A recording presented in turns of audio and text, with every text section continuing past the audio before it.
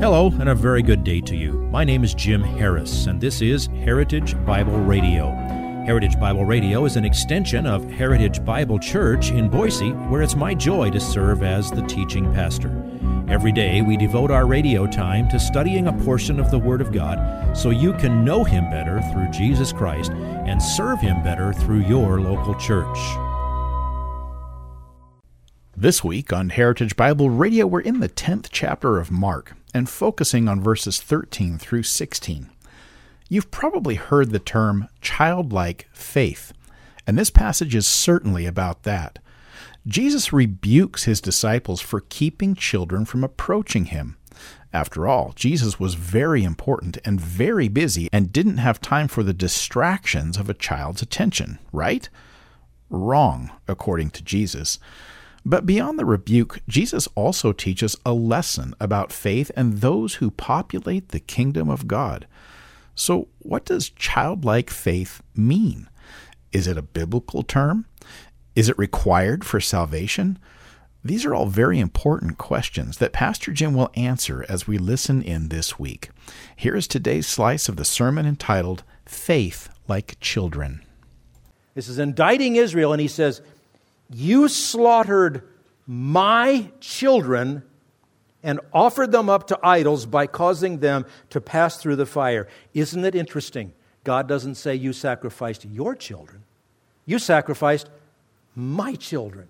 He counted them as His, in spite of the despicable, indescribable wickedness and spiritual idolatry of their parents. Then there's Job. You know what happened to Job. Oh, awful stuff.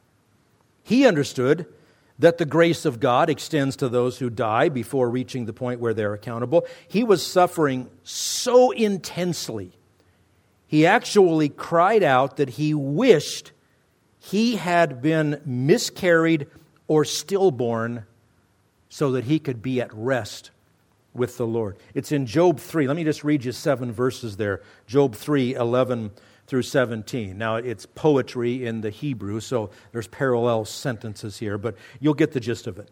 He says, "Why did I not die at birth? Come forth from the womb and expire. Why didn't I die right at childbirth or even before that? Why did the knees receive me, and why the breasts that I should suck? Why did my mother even keep me alive?" He says, "For now I would have lain down and been quiet. I would have slept with them. I would have been at rest with kings and with counselors of the earth who rebuilt ruins for themselves, or with princes who had gold, who were filling their houses with silver.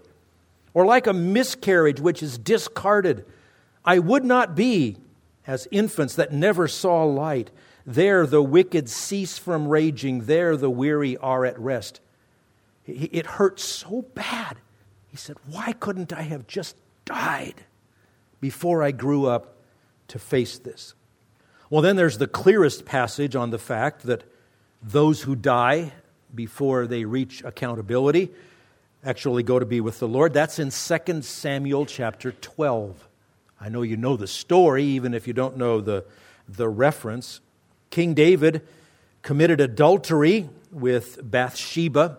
It resulted in a pregnancy. He tried to cover his tracks by calling her husband, who was one of his generals, home from war to have him spend some time with his wife so that he could make it look like Uriah, her husband, was the father. But Uriah wouldn't cooperate. He was so loyal to the king. He said, "No, I can't be here having pleasure while my men are out there fighting your battles." And so when Uriah wouldn't cooperate, David arranged for Uriah to be sent back and then abandoned at the front and to be killed in battle. In other words, he arranged for Uriah's murder. Problem solved, right? Well, except for the omniscience of God. God exposed David's sin through the prophet Nathan, and through Nathan, God announced to King David that he was going to be spared, but the child of that union would die. Child was born. He languished for a week. During that week, David did nothing but fast and pray. Then the child died as promised, and David's servants were afraid to even approach him. They thought, well, if he's this distraught now, what is he going to do when the child dies? But the child died, and David washed his face and asked for a meal to be served. And they asked him why he had done that. And look what David says in 2 Samuel 12, 22 and 23. He said, "While the child was still alive, I fasted and wept, for I said, 'Who knows, the Lord may be gracious to me that the child may live.'" He understood God to be a God of grace, and so he prayed for that. "But now he has died.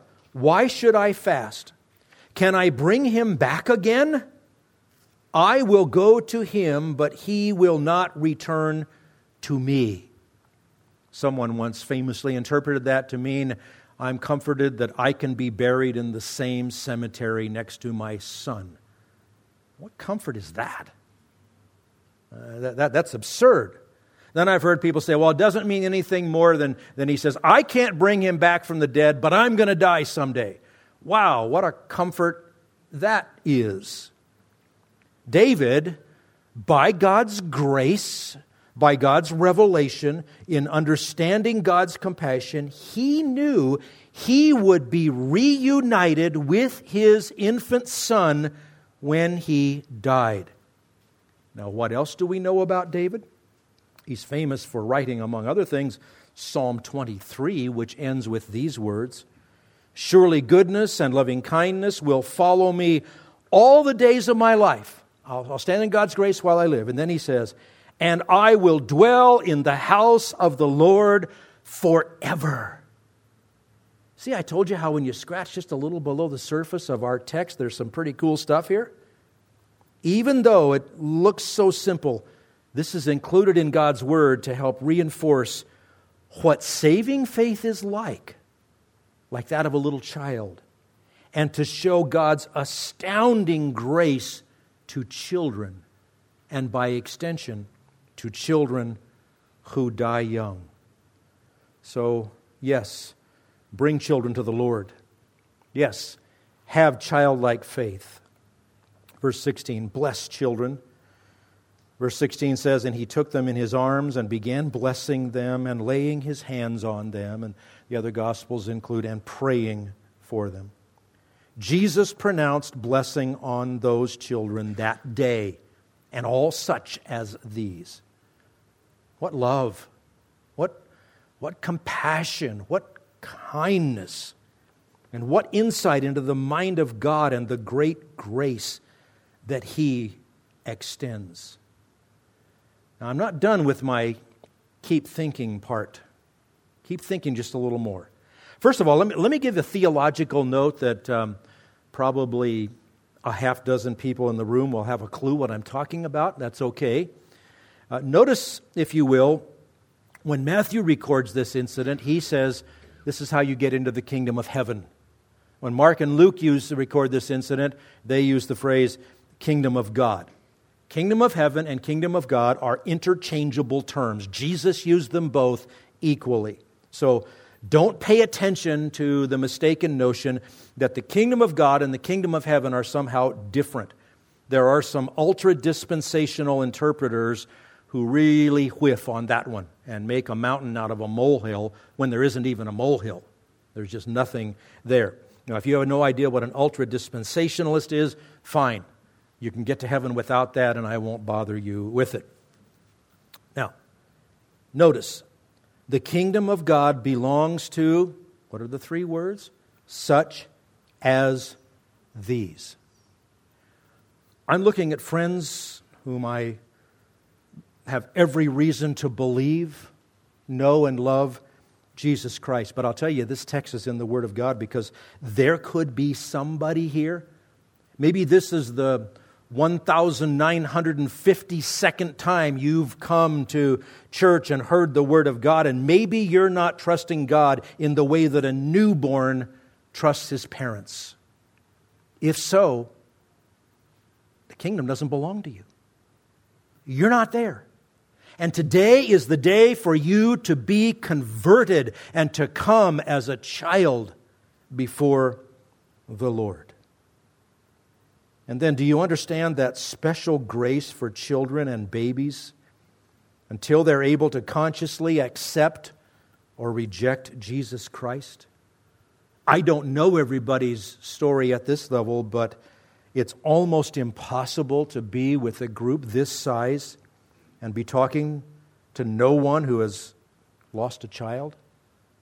It might have been through miscarriage, might have been through infant death, sudden infant death syndrome.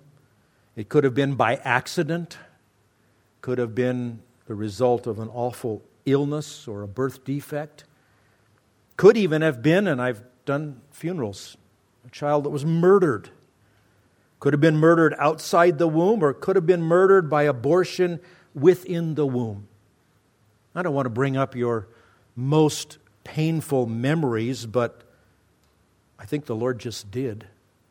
I have a word for you. Rejoice. Rejoice.